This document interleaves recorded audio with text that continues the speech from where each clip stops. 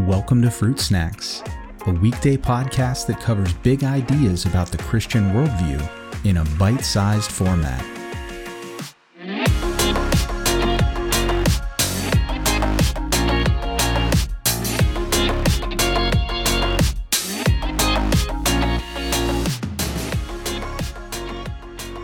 Hey everyone, we are continuing to look at the purposes of suffering today in our lives according to Scripture. And just by way of quick review, yesterday we looked at the first three, and that according to the Bible, we can find examples of how suffering purges fleshly and sinful desires from our lives and our hearts, but it also can purify us and instill godly and heavenly oriented desires in our lives, and that it also produces character in our lives as well. So today I want to continue on with our alliterated list here and to jump into number 4, and that is that suffering points. And points to what? Well, let's look at a few verses here. In Philippians 3:20, it says that our citizenship is in heaven, and from it we await a Savior, the Lord Jesus Christ. 2 Peter 3:13 says, but according to his promise, we are waiting for new heavens and a new earth in which righteousness dwells. And then in Hebrews 13:14, the writer of Hebrews says, for here we have no lasting city, but we seek the city that is to come. The suffering that you and I face in this life is, at least in part, intended to remind us that this world is not our home. That if we belong to Christ, that our citizenship ultimately is not in this world or any nation in it. Our citizenship is ultimately in heaven with Christ. And so, as we suffer, part of the intent of that suffering is to remind us that there is a life to come, and that ultimately our citizenship is, as Paul says, in heaven. And that is what we should wait for and look forward to and should orient our thinking around.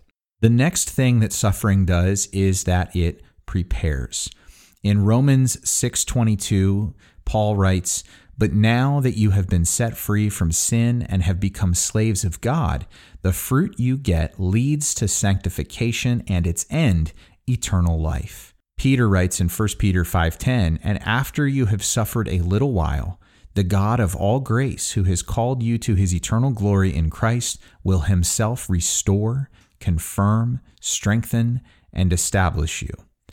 And then one more, 2 Corinthians 4:17, Paul says again, for this light momentary affliction is preparing for us an eternal weight of glory beyond all comparison. Now, again, I want to focus on what Paul says here in 2 Corinthians in just a minute, but the overarching point of these three passages is to just illustrate again that suffering in this life is intended once again to prepare us for the life to come. That there is a direct through line between what we face in this life and the life that we will live forever with God, if we are believers. In other words, there's nothing that happens in this life that isn't for a purpose, and that purpose is directly connected to what we are intended to be doing forever in the life to come. So there's no accidents, and there's nothing that you or I will face in this life that God doesn't intend to be used in our lives to prepare us to fulfill the work and the duty that he has for us for all of eternity in heaven. Now, I want to just briefly touch on this thing that Paul says in 2 Corinthians 4:17, when he calls this affliction that we face in this life light and momentary.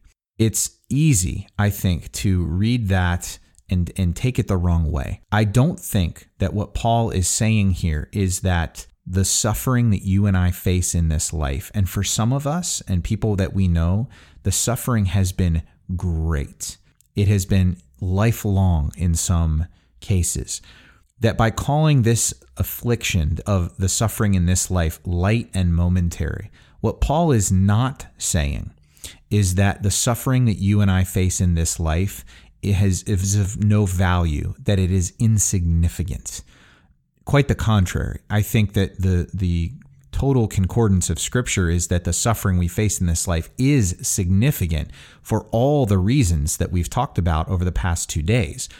Suffering accomplishes, or is intended to accomplish, so much in our lives. It is anything but insignificant. But what Paul is, I think, saying is when we look at our suffering in this life, in light of the proper perspective, which is eternity, which is the context for this verse when he's writing, that in comparison to all of eternity, when we look back on the suffering that you and I faced in this life, it will seem to us fleeting. It will seem to us like it was light and momentary. In the same way that the years of training that a athlete, say, spends to sacrifice to become an elite participant and competitor so that they can go on to win international fame and win gold medals in the Olympic Games, say, for instance. If you were to ask them after they had won and accomplished their goal, if all the preparation and all the practice and all the 4 a.m. wake-ups and all the extreme dieting and exercise and all the suffering that they went through, if it was worth it, I think the vast majority, if not all, would say, yes, of course it was worth it. That in hindsight, it doesn't seem as bad as when you're in it. And I think that's part of Paul's point, is that if we are looking back on our earthly lives from the perspective of eternity, when we're with Christ, when we are finally in our forever home, the suffering that you and I faced, as bad as it was at the time, will seem worth it.